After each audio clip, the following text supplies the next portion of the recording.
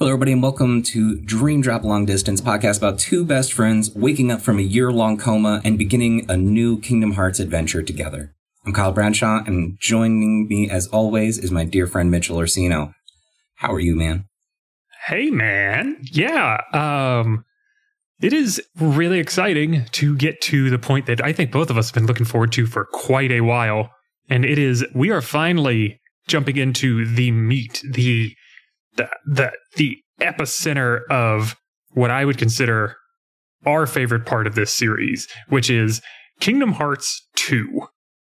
But before we get into the meat of it and start really getting a feel for Sora's side of the story, I want to take a second because I was going back and listening to some of our older episodes, and I want to revisit something from Chain of Memories, if that's all right with you. Yeah, no, jump in. So, at the end credits of Reverse Rebirth, there was a scene that showed, I want to say, Roxas, who we now know to be Roxas anyway, and Axel, and there were just some words that kept being shown on screen all throughout it. And the let's call it a poem, said, "Beyond the path without you is a forgotten promise to keep. We may have walked side by side, but now we go back to back. And though our paths may not cross, all paths are connected somewhere. When I arrive where you are, we may not appear as we were, but we'll make another promise to keep." So, having finished Roxas's side of the story, this intro to Kingdom Hearts 2, I feel like this poem makes a little bit more sense now. What do you think? I definitely think so. Especially now that we know, I mean, to me, that feels like this was a poem or a story, something was written describing what Roxas would soon find out was he was kind of traversing his own path, which was running parallel to Sora being asleep. And now that they have, I guess, because we haven't seen it just yet, now that they have become whole again, that is what the end of the poem meant. See, I'm thinking of how Naminé was telling Roxas that we may not recognize each other, but we're going to meet again. We may not look the same, but we're going to meet again. Okay. I wasn't even thinking about the Naminé aspect of that, but that's a good guess, actually. Yeah, so I wanted to touch on that while it was still fresh in my mind. Yeah, no, I think that's a great pullback. I'd like to try and revisit some of those things where we can, where it's like, okay, well, now that we have a little more context, what did that previous thing mean? So yeah, good call. I think that's great. So, but do you want to take us into Sora's side of the story? Yeah. So, in the last episode, we ended on Roxas going into this white void and just saying, Sora, you're lucky. Unfortunately, it looks like my summer vacation is over. Gut-wrenching. My heart hurt. And we were introduced to the Kingdom Hearts 2 title screen in all of its glory and music and beauteous. Oh, I'm so excited. And then all of a sudden, we're in a train station and we see the Phantom train that Roxas in this previous intro kind of story tried to get on and was kind of dissuaded from doing, and when he went back, it was gone. And this is this purple train with a magic hat instead of a smokestack and stars and very magical looking. And his train pulls into the train station. But somebody walks out of it, finally. And who walked out of that train, Kyle? Well, I mean, it's not exactly revealed. No, it's King Mickey. There's no mistaking that this is King Mickey. Like the ears and the face and everything, it's King Mickey. And this is so exciting. He's finally more deeply involved. And I'm so excited, because this is the most direct involvement that we've had with him since Chain of Memories. Yeah, I mean, we've seen more of him so far just in this moment than I feel like we did in all of Kingdom Hearts 1. And also, obviously, Reverse Rebirth, we saw quite a lot of him. But a lot of it was not based in directly with Sora's part of this storyline. Honestly, I think my favorite part about this appearance by King Mickey is that he's in an organization cloak. Like, he looks so freaking cool. He does. He's got his own little, like, miniature custom black hooded leather jacket, like coverall kind of thing. Really cool design. But then we cut away and we're in this black void. And we hear Roxas call out to Sora.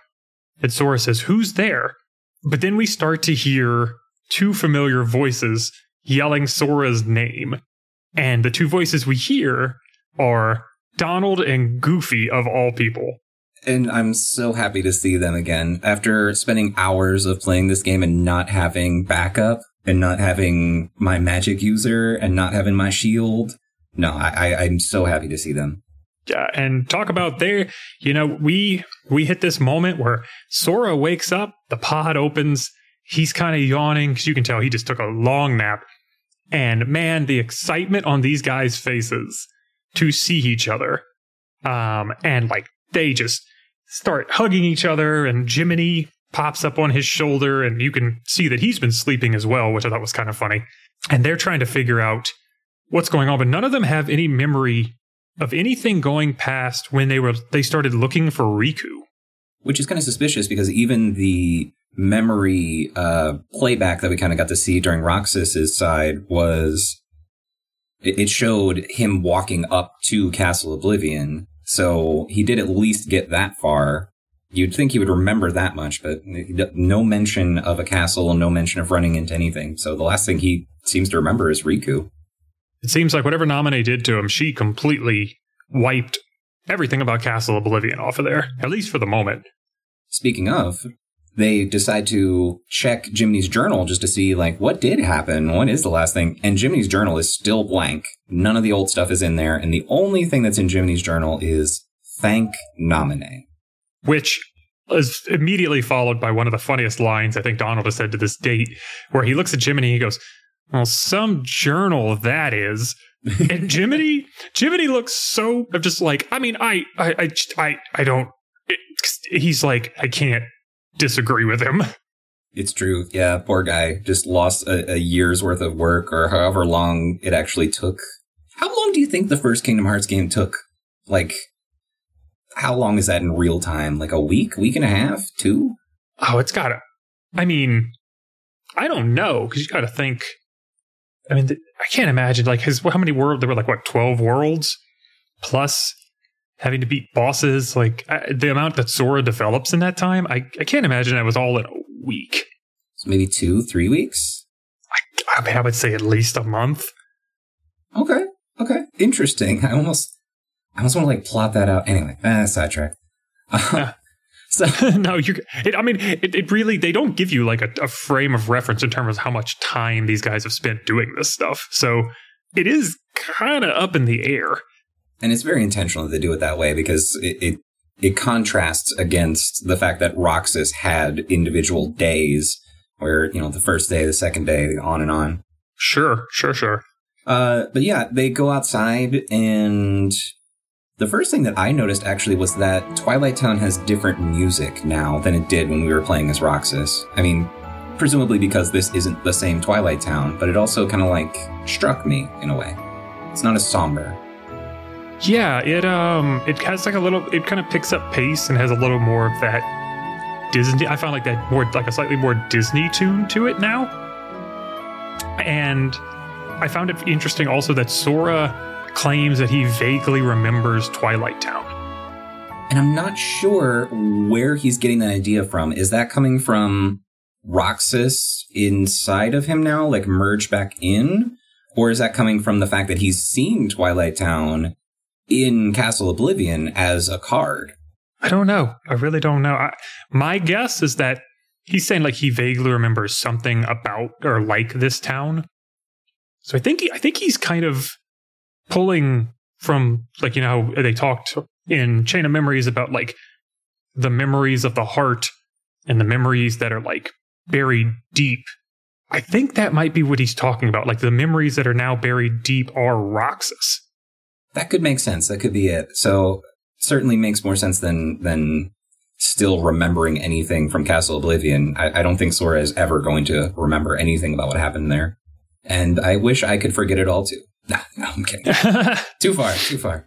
But so we actually, all three, Donald, Goofy, and Sora. The duck.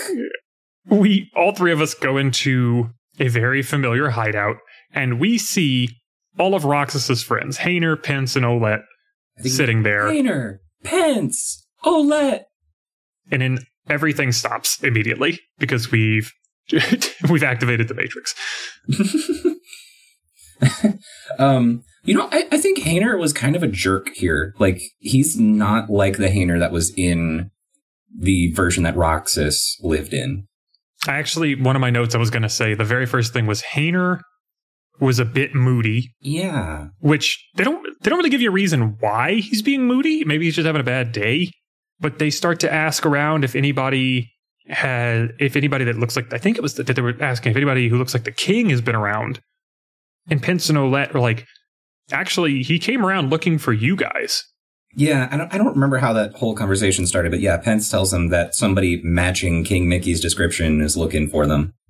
Did you follow where he told you to go, or did you go a different way? Did you explore the town a little bit? I explored the town quite a bit. Okay, good. So you went to the Sandlot and saw a Cypher? I did. That was the next note I was going to bring up was about going to the Sandlot. Because I was like, oh man, I bet this is skippable, because it's so fun to watch Sora and Cypher just like... Yeah, I mean, basically, they tell you King Mickey's waiting for you near the train station. If you decide to go off to the side and go back to the Sandlot, you run into a very familiar face of Roxas's old, not nemesis, I guess, but more of like a rival, Cypher. And Cypher asks who they are and if they're trying to pick a fight. Which I think is hilarious because he's just immediately like, you guys want to fight me? And Sora's like, what? No, we don't want to fight. And Donald, just being Donald, goes, yeah, you big palooka. It's a great word. It's so funny. It's like, Donald, dude, you are 3'2", and this guy, you have no idea who this dude is. Thankfully, the struggle tournament organizer shows up and breaks up the fight and says, well, you may as well make it a real struggle.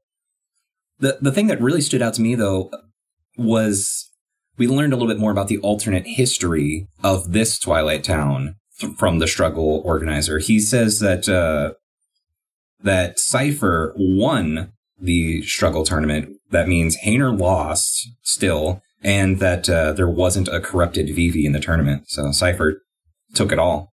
Yeah, I thought the same thing. He called him the struggle champion, and he was like, oh, he got really almost too excited to talk about Cypher and how much he wanted to watch Cypher fight, but you could tell Cypher was a little bit creeped out by. He's like, yeah, sure, whatever. He's like, we'll do it that way. But then you can't actually do it. I know. Honestly, I will say I probably spent a good 15 to 20 minutes running around and then Google searching to try to figure out how to do it, only to find out that you have to come back later to actually do any of the struggle fights. Yeah, which is so aggravating because they really set up the town to introduce some of these concepts like, oh, look, there's shops around town and, oh, there's jobs that you can do. Like that's that meme that I shared about, why don't you get a job if you have some free time? Oh, just kidding. Nobody's hiring. Like, what? Yeah. It's such a weird conversation to include in the game. Yeah, it was pretty interesting how it just everything, they basically put everything out there for you, but you weren't able to do much of it. I will say, though, one thing I found very interesting, and I don't know why exactly they did it. I was glad they did. They give you so many chests throughout Twilight Town to go and search for.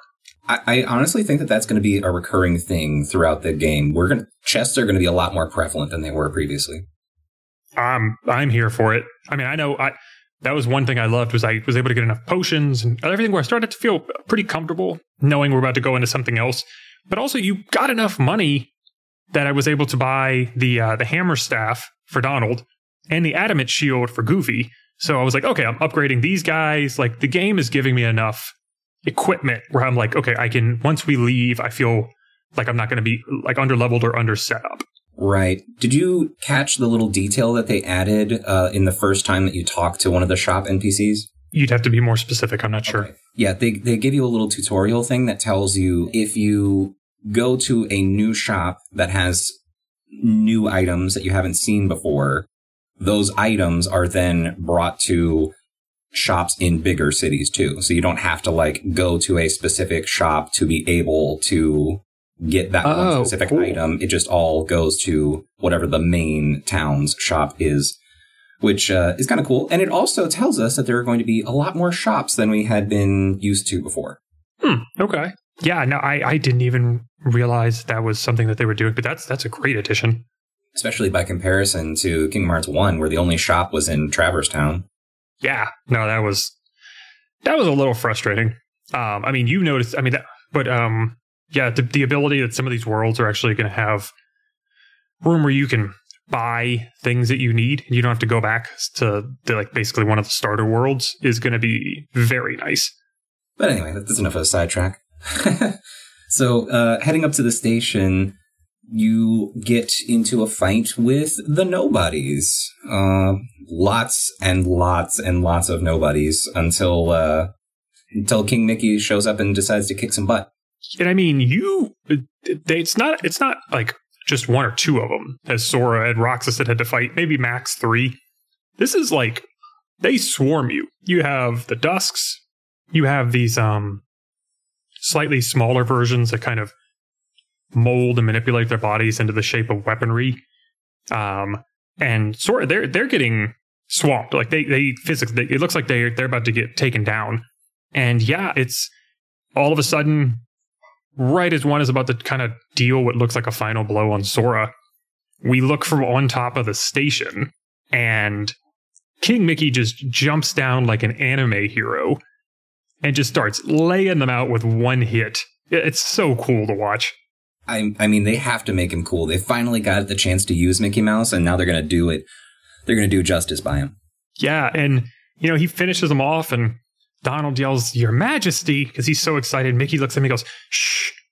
He's like, "You guys got to board the train and leave town. The train knows why." And then he gives us a bag, and then he takes off again, back down the ramp that we just came from. Not just any bag, though. This is the same pouch from Roxas's story, the one that got stolen by Ansem/Riku. Yeah, the one, I think it had, 5,000 money in it? Yeah, so that just means that at some point after getting to Twilight Town, Mickey was able to meet up with Riku/Ansem, whoever that is. We actually, right before we find out how much money is in it, Sora gets excited and goes, "Well, wait, if the king's here, that means Riku must be here." He's like, "I gotta find him, then we can go back to the islands and find Kairi." And he kind of like, they're all kind of standing there, and he looks at Donald and Goofy and goes, "So what are you two gonna do while I'm doing that?" And Donald and Goofy kind of look at him annoyed, and Goofy just looks at him and goes, "Gosh, Sora, do you have to ask?" It's so wholesome. I love these guys so very much. It is. And they all kind of laugh at each other because Sora realizes, like, of course you guys are going to come with me. And they're like, "Well, no, duh, dude. Like, why would we, end this now?" And isn't this the same moment where they all kind of, look at each other and realize that they have these ridiculous drowsy faces? Yes. It's really funny. But yes, it's like, I feel like they all kind of, catch each other in, a weird, a funny gaze. But then, as you walk away, something pops up on the screen. It's the money pouch that you were talking about. It says, "There's 5,000 money inside for some reason." Basically saying, yeah, you don't know why there's that money. But we also get 2 other items. We get Roxas's blue crystal orb from the Struggle Trophy. Mm-hmm. And we also get our first page of the Ansem's report. This is Ansem report page 2. Secret Ansem report, it even says. Uh-huh. This report is interesting, but we will save talking about it for another day, because there's going to be a lot to unpack and a lot to dissect once once more of the story unfolds. Sure. Yeah, I didn't figure we were going to jump, but those are going to be be a little lengthy. So at the station, as Sora goes to get a ticket to get on the ghost train, Hayner, Pence, and Olette show up, feeling the need to see Sora off. Yeah, they show up, but they're all like, yeah, we don't really know why we felt like we needed to come. And so Sora pulls out the money bag to go and pay for their tickets, and Olette immediately goes like, what? And she pulls out, and they notice they have the same bag. Because they really want to emphasize that, like, hey, that was a different Twilight Town. They're just, like, being heavy-handed with it at this point, but also, I don't know, I thought it was cool. Yeah, and Sora kind of goes, I can't help but feel like we won't see this town again. At which point Goofy looks at him and goes, oh, you're thinking too much. I love Goofy and how he grounds this group together. It's so wholesome. It was serving as a warning to the player, like, hey, make sure you do everything that you might want to do here. Yeah, because from what I remember, you don't come back for a while. Yeah, at the very least, you're not going to be able to come back anytime too soon. So, yeah. And, we go to board the train, but the kids stop us, and Hayner looks at him and goes, Sora, you sure we haven't met before? And Sora goes, I'm positive. And Hayner just goes, huh, oh well. And in one of the most, like, dude, I'm not gonna lie, I got a little emotional. It's like Sora just smiles at him, and you just see this tear run down his face. Oh my god, man! And Dearly Beloved playing in the background. Oh my god, this scene had me. I was tearing up real big. I've played this game so many times. Why does it hurt so much? I think it's just because we're taking the time and digesting it. I think so, because Sora even he's like, whoa, where'd that come from? And he kind of wipes it away, and Hayner jokingly is just like, yeah, pull it together. And they all, of course, they all laugh, and Sora tells them goodbye, and they get on the train, and you could tell, like, all the friends, I think it was Pence actually kind of runs after it a little bit, and they're all just watching it take off. I wish I could be friends with somebody like Pence. He's a cool guy. I know. He seems like a really good dude.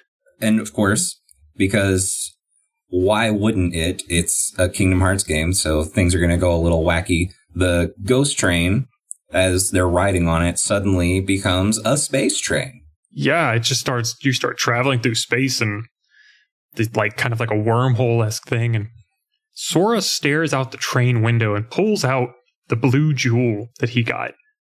And, dude, and I was like, oh my god. And then he says one of the, like, dude, it's just, the line, the way he delivers it. It's because Goofy's like, are you okay? And he looks at him, he goes, I'm sad. And it's like, oh, my heart. Oh, like, why did they make that so emotional? It's so clear how much influence Roxas inside of him is having. Yeah, it was like, wow, man, that was so good. Just so good. But then we cut to another scene, and we're at the hill originally that the crew was trying to find when they were doing their 7 Wonders of Twilight Town book report. It's because they were looking for the ghost train. But who is there? So I just want to preface that I don't think that this scene was in the original game. I think this was added with the final mix. I was reading into the additions, and I'm pretty sure this was one of them. Oh, really? Yeah, because, I really don't remember this. But it's Axel, Naminé, and Riku/Ansem. And I think that this scene further cements that this is definitely Riku. Because Naminé and Axel, they're nobodies who are on the run, apparently from Diz, who wants to see both of them destroyed. But Riku lets them go.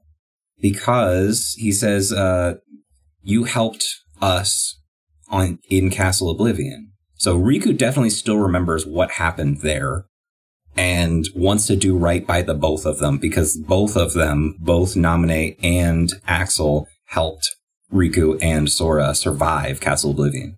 So I will say that for anybody, this is still kind of a guess because we haven't seen the face of this person. We're basing this completely on just the way that they're talking. Still, like, to me, I'm still not 100% sold that it isn't Ansem in some way. But yes, I agree. It does make more sense now, thinking that, like, why would Ansem? Because Ansem also talked about how his memories started to come back, and he might have been thanking Naminé for bringing him back from not being able to remember anything. But again, whoever this masked figure is, they do let Axel and Nominate go. I like working on the assumption, but yes, you're right. You're right. I shouldn't get ahead of myself, but I'm pro Riku here. But yes, he is still speaking as Ansem. The voice is Ansem. The height, everything all works out for it to be Ansem. I don't know. It's a confusing situation, and they're messing with us on purpose. Oh, of course. And I think we'll find out more as the game goes on. After this, we go back and we, with the three boys on the train stops at this lone kind of rock of like this lone part of space with this crooked castle. Just basically, it looks like somebody literally just cut out a big plot of like grassy land, stuck a crooked castle on it, and it's just floating in this ethereal plane. I mean, if you were powerful enough to do that, wouldn't you? Oh, yeah, that's awesome. The boys get off the train, and Sora and Donald and Goofy start to walk, and Sora turns around, and the train disappears, and... Which is not terrifying in the slightest. No. Oh, of course not. And Sora just nervously kind of is like, oh man, there goes our ride. So, if this is the destination that the ghost train, presumably this is the only place the ghost train goes, I don't know. One, Diz is familiar with it enough to show the train to Roxas. But two, because we saw King Mickey get off of this train, that means King Mickey has been here recently too, right? That would be the assumption. I mean, it is still an assumption, though, because we don't actually know if this is the only place the ghost train can go. Yeah, but I mean, as of right now, yeah, probably a good bet that he probably has been here before. But more importantly, who's here now, Mitchell? Oh my god, probably one of my favorite villains in this entire series. So, the boys walk up to the front of this castle, and this very big character is kind of like giggling, standing in the doorway, and he starts to... Basically, they're like, what are you doing? And he just starts laying out this entire plan and claiming that he's going around the worlds and turning powerful beings into Heartless to add to Maleficent's army. And then they keep asking questions, and he's like, okay, what is going on? And he looks, and he's like, you guys! And Donald and Goofy yell, Pete? Like they couldn't tell from his extremely distinctive voice. Like, that is a one of a kind. Yeah, which it's so fun seeing him in this. And of course, Sora's like, do you guys know him? And Goofy goes, yeah, His Majesty banned him to another dimension a long time ago. How can King Mickey banish someone to another dimension? I have never heard of that. And why isn't King Mickey doing it more often? I guess at some point he learned how to put people he didn't like somewhere else. But Pete then tells him, well, Maleficent busted me out and she's going to help me conquer it all. And it's funny because Sora, Donald, and Goofy all start laughing. He's like, what's so funny? And Sora just goes, dude, she's toast. Oh my, he did actually say it that way, didn't he? God, the 2000s were weird. Yeah, it was... But yeah, he did. He's like, she's toast, which I was like, oh, that's such a funny, like, early 2000s line. Right. Like, nobody says that anymore. Somebody goes down in combat, or nobody says, oh, they're toast. Like, wow, what a weird time. Yeah, but then Pete winds up spilling the beans on who is, the owner of this castle. And who is it, Kyle? That would be Master Yen Sid. I don't know if this character had a name previously. We'll be introduced to him soon, but Master Yen Sid is how he's introduced. And if you look at the letters, it's just Disney spelled backwards. But Master Yen Sid, oh my god!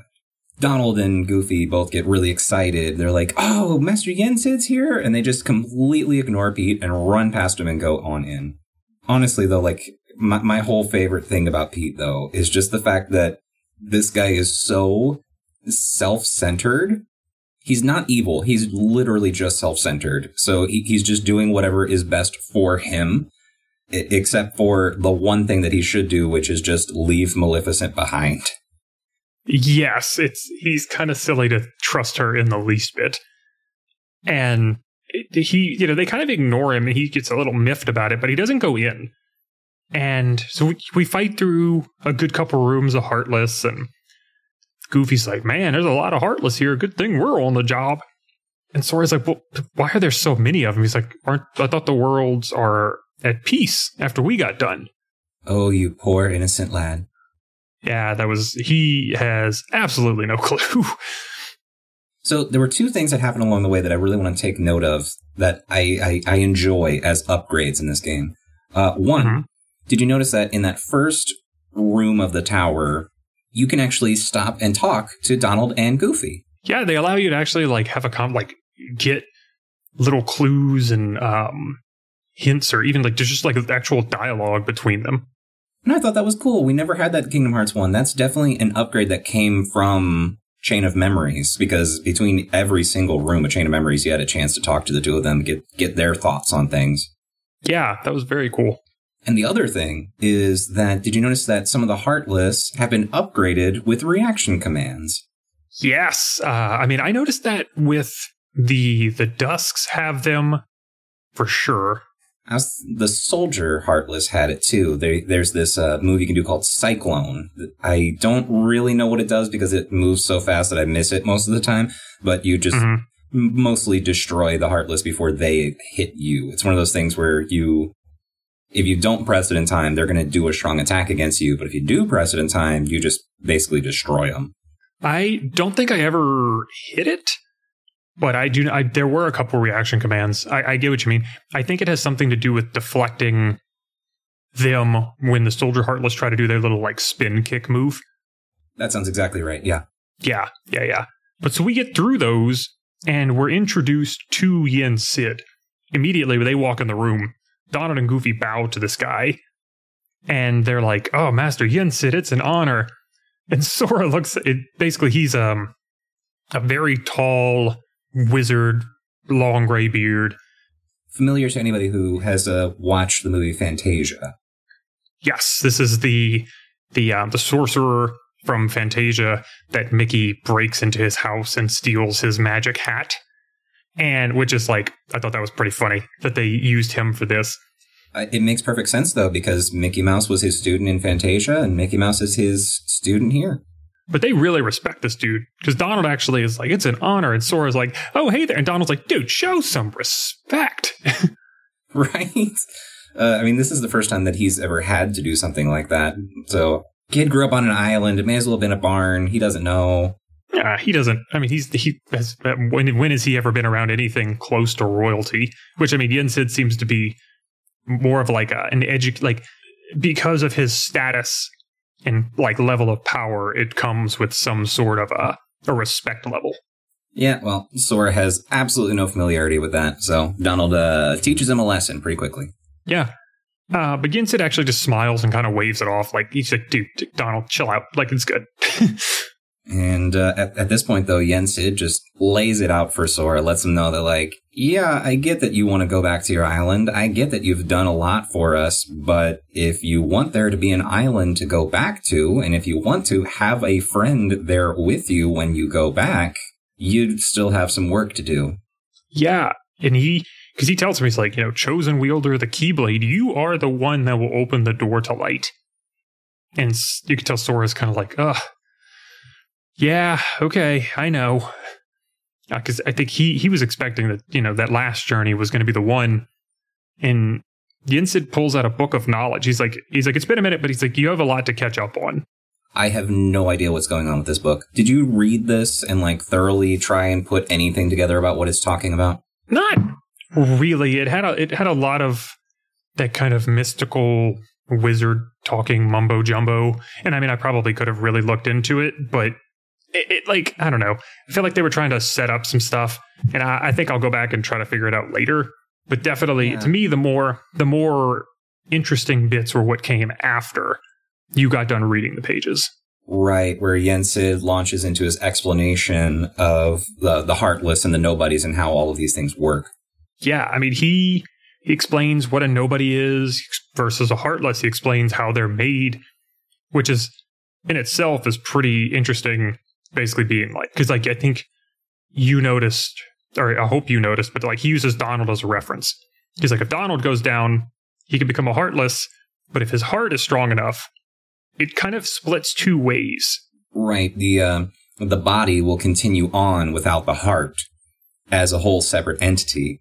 And I think that might be part of the issue with somebody like Roxas, because Sora was still alive and around. Yeah. While Roxas was still existing. So where did that body for the nobody come from? Yeah, it was an interesting explanation from him. So I got a thing for you, though. Did we talk already about when Roxas was created? I think we did. Okay. Because yeah, that was because that Hall of Bastion sacrifice moment had to have been the moment, because that was when Sora became a Heartless. I mean, that's the only time I can think when that might have happened, at least as of now. But then he got his body back. Yeah, it's a tricky part on like when Roxas himself would have been created for that. It had to have been in that exact moment, because that was the only time that Sora fell to become a Heartless. But you would think that the nobody would not exist anymore because Sora's body came back. I don't know. It's a confusing thing. No, I mean, I think we're both in agreement that that's really the only time it could have happened. Further on, then he goes on to explain about the more interesting nobodies, and he gives us the skinny on who Organization 13 is. Yeah. Including, we actually finally learn in this moment what dusks are, and dusks are those just like kind of basic nobodies that we've been fighting this whole time. So that is what Axel was referring to a while back when he said, "So you'll turn me into a dusk." He was referring to those low-level guys. But yeah, the higher level ones, the ones that have such a, I believe it's like such a strong will that they're able to retain their form or something like that. I don't know. They formed this organization, the purpose for which Yensid does not know. Yeah, Yensid winds up saying that, Heartless act on instinct. Nobodies can think and plan, and they seem to be moving towards a goal. He said the king is traveling from world to world trying to solve the riddle of the nobodies. Oh, and I think he said that King Mickey is wielding, quote, the Dark Realm's Keyblade? He did, but I don't think Sora and the guys quite knew what that meant. I sure don't know what that means, so I'm like, what in the world? I'm assuming when he says he's wielding the Dark World's Keyblade, that means he's not using Riku, but he is in a way able to use Riku.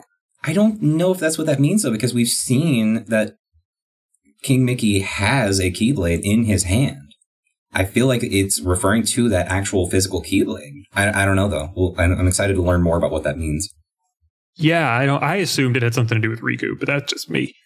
But then in one of I find the funnier moments so far, Yensid calls out Sora for wearing his little high-rise short shorts, because as he's slept for a year, his body has grown, and so his shorts and shirt are very small on him. His body has grown, he went through a growth spurt, and he had his voice dropped, that's for sure. His voice definitely did drop. And he's like, go on to the next room where you'll find 3 good fairies, and they will get you ready to go for this, what is going to be definitely a much more challenging adventure. One detail that I want to catch, though, is somewhere in that conversation, Sora's like, yeah, we got this. We can do it. Me, you guys, Riku, and the king. The 6 of us, blah, blah, blah, blah. Sora is counting Roxas as one of them subconsciously now. Yeah, I thought, honestly, that's funny. I thought he was talking about Yensid. No, I think he's talking about Roxas, because Yensid's just going to stay in his tower as far as I know. I guess, I don't know, maybe I thought Sora was saying that maybe like Yensid was going to be helping from the background. I don't know. I mean, it definitely could have been subconsciously he was talking about Roxas. It sounds like one of those things that like Roxas was able to imbue an emotion into Sora, so I don't see why he wouldn't be able to just like slip some words in like 5. Oh, nope, it's 6, sucker, I'm here too. Sure. One thing I also wanted to point out, did you get to explore around the room a little bit and look at some of the books? Yes. Like how Mickey's,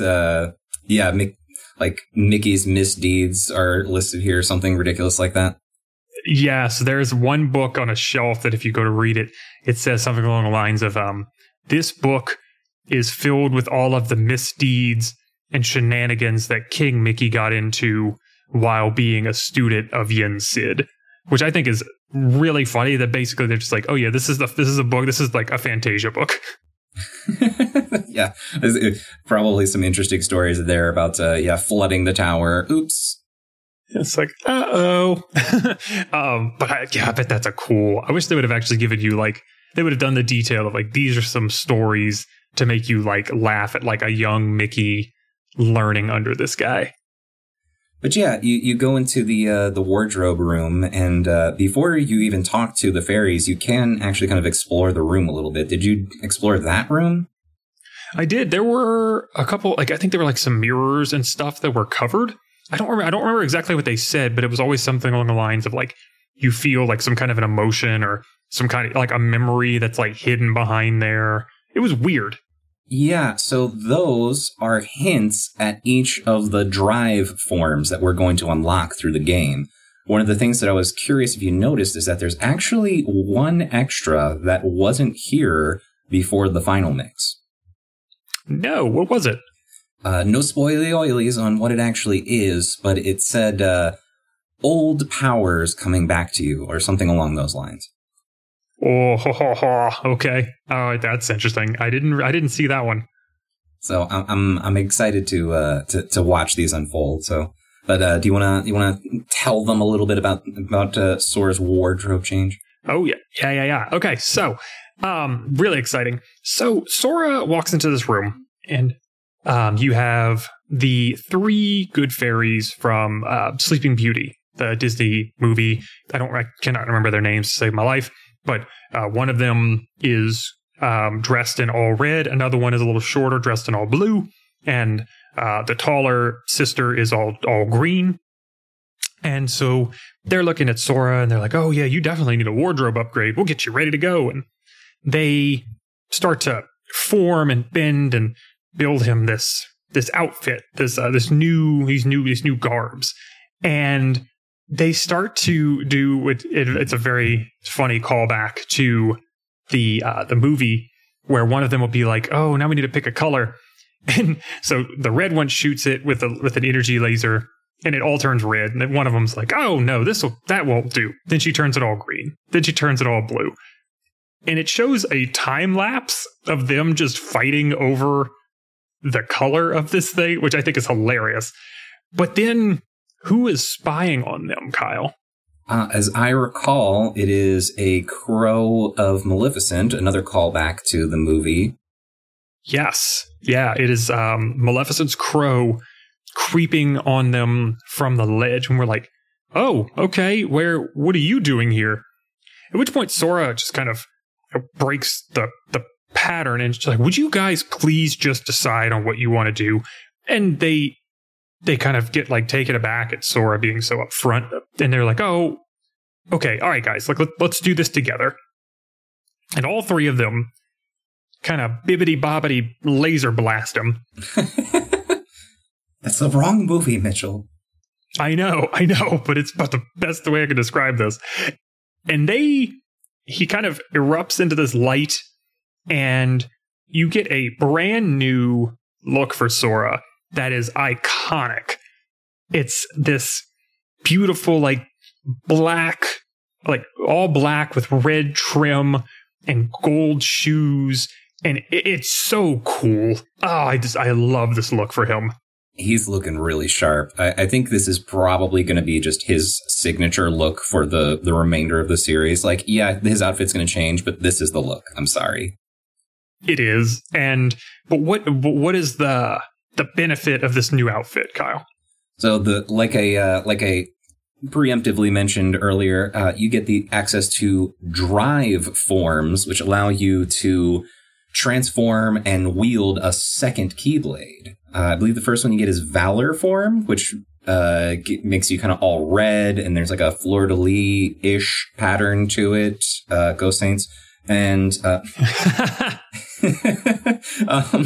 it brings a lot more power to it. It's very, very physically oriented in the way that it's designed, the way that the stance that Sora takes on. And again, you have a second Keyblade. That's just cool. As Axel put it, 2? Well, that actually seems to be something that shocks everybody, was that as he, Sora kind of Super Saiyans into this new form, he pulls up his Keyblade, then he looks at his other hand, and he's just like, whoa. And Donald and Goofy are both looking like, whoa, 2 of them. And this form, if I remember correctly, and you help me out, the Valor form, I believe, is a more melee-intensive form. Absolutely, yeah. But I think each form basically takes the place of one of your companions. So I think, don't you lose Goofy while you're in Valor form? You do. You don't get to find that out until you actually get into another fight, which I guess you could go do. You could backtrack and go do that.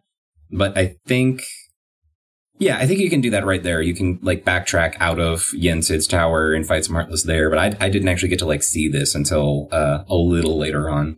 Gotcha. I think I had actually popped Valor form in the room, because it does allow you to. And just to do it. And all of a sudden I noticed that Goofy was gone. Because I think in the description of it, when you first get drive abilities, it tells you that each one of these is based on almost becoming closer with one of your companions, but then it takes your companion to do it. So I think that was their way of really kind of balancing that out. I just find it interesting the way that you actually level up these different forms. We'll dive into it more from show up, but sure. Valor form, you have to land melee attacks, which actually means if you want to grind out more experience on this, you actually want to equip weaker Keyblades so that you're just swinging and hitting more often. Yeah, but also a cool bonus is that the Valor form gives you an extra attack on your max combo when you're hitting somebody in midair. Which is all the better, because combo finishers do more damage, and you don't want necessarily to do more damage if you're trying to level this up. So yeah, having that extra hit on there is a lot of fun. Yeah. But then, so we get all that, and we go back to Yen Sid's room, and Yen Sid has a present for us. Ah, yes. The gummy ship. Oh my God. Their excitement for it. Well, I wasn't quite on the level of how excited Donald was to see that thing. Yeah, no, I was just happy it was oh, yeah, the ship. Yeah, heck yeah, let's go. I wasn't nearly as excited as Donald was. They were yeah, let's go. I wasn't there. No, I wasn't either. But it could be better in this game. Who knows? We haven't got there yet. Well, we will find out very soon. And, this whole thing was interesting to me, this scene with the gummy ship, because it's They go through this whole exposition of it all, right? They talk about how the worlds are shut off from one another by comparison to the first game. Travel is harder than it was before, but now there's pathways that you have to follow, pathways through darkness. I don't know what that's all about, but I just can't tell if this is a plot contrivance to justify a change that they made in game mechanics, or if they change the game mechanics around to suit the plot needs. I can't tell which it is. I don't know. I guess we'll find out in a bit, but I don't have a good frame for that. Yeah. 2 little things. One, as Sora's kind of walking out of the room and into the next one, his pocket falls out. A crown falls out of his pocket, and they go through this whole thing about how you can collect little crowns throughout the worlds. That's a new thing from Final Mix. You collect crowns, and it turns into puzzle pieces that you assemble in Jiminy's journal for some rewards. Okay, I didn't remember that being a part of the original playthrough, so I'm interested to see what the bonuses are from that. Yeah, I hear the items are pretty good. I haven't looked too closely at it, though. I'm just going to attempt at it where I can. I don't know. Yeah. The other little tidbit that I want to really, blow your mind with. Okay. So we go from Yen Sid's tower up into the gummy ship, right? Let's just say that's what's happening here. Yeah. When we get onto the gummy ship, who are those two lovely lads that we meet right when we get on the ship? So excited. We get onto the ship, and we are greeted by the engineers, the mechanics of the gummy ship nation, Chip and Dale. Now, this is the part where I'm going to blow your mind. Yen Sid and Dale are voiced by the same actor. Really? Yep. I looked it up on accident. I was like, who voices this? Let me look through some of these credits. And I was just scrolling through them like, Yen Sid and Dale? It's a weird combo, but yeah, same guy did both. That's weird. I know. These are such contrasting characters right next to each other, too, and they don't sound alike in the slightest, so props to him. Wow. Yeah, that's really funny. I did not know that was a thing. I mean, hell, man, a good voice actor, they have range. That's awesome. That's a cool little tidbit. Yeah, from there, we go up, and we see a little scene with that crow again. Yeah, so this crow... we go back and we're in the room with the three fairies again. And they turn as the crow kind of brings in what looks like a black robe. And you realize that the fairies start to freak. And one of them's like, wait, that looks familiar. And as she goes to say the word Maleficent, the other one stops her and is like, no. Like, if we don't remember her, she can't come back. Which I thought was very interesting that for some reason they didn't 100% remember her until this moment. I mean, do you think that's something to do with Naminé's influence? That seems weird, but I guess she could be considered as connected to Sora in the same way that the others were, and memories of Sora and the gang came back. I don't remember, but all of a sudden one of them is like, oh God, it's starting to come back. I'm starting to remember, and you start to see the robe start to form a figure, and two of them, for the green and red fairy, run out the room, and as the robe almost completely fills the blue and just yells, Maleficent, and takes off. And in front of us is the Queen of Darkness, one of the big bads of Kingdom Hearts 1, Maleficent. And she kind of is looking at herself as she just starts cackling, knowing that she is back and that she is about to wreck everything. And with that, I think that's where we're going to take a pause. I agree. I think that's quite a lot to get into. We've got our villains established. We have so many villains, Mitchell. We have the Heartless to deal with. We have Maleficent, who is probably still going to be leading the Heartless. We have Pete, who is taking orders from Maleficent. And then on a completely different side of things, we have the Nobodies and Organization 13, which I think we actually has a name now. I think that was established too. They actually have a name, Organization 13. Well, yeah, Yen Sid actually does call them Organization 13. So we have a frame. We know who these guys are, at least as a group. So there's two separate factions of enemies that we're going to be facing now. And we have our allies now. We've got, clearly, King Mickey is doing his thing throughout the worlds. Riku must be somewhere doing his thing. We don't know whose side Diz is on. There's so much going on, and we're only like a couple hours into this game. The only thing that really, it's like, there's a lot of enemies, but we have Chip and Dale on our side. So we're obviously going to win. You make a good point. I can't counter that argument. It makes perfect sense to me. Yeah, if you're thinking about who the most powerful entities in this game are, it's obviously the two chipmunks capable of intergalactic travel. Of course. I mean, the only other entity that comes close isn't in the Kingdom Hearts series, and that's Goku, of course. Okay. All right. Before we go too deep on that one. Anyway, well, Kyle, yes, it's a great stopping point. To everybody at home, thank you so much for listening. The next episode, we are going to be diving past Yen Sid's castle and starting to get into more of this new storyline. An exciting yet familiar new world. Yeah. Well, Kyle, thanks again for jumping on this week, and we will talk to you all later. Catch y'all next time. Hey there, Kingdom Hearts fans. Thanks for listening to the episode. Dream Drop Long Distance is hosted by Mitchell Orsino and Kyle Bradshaw, and is produced by Kyle Bradshaw. Our theme music was written and recorded by Alex McLean.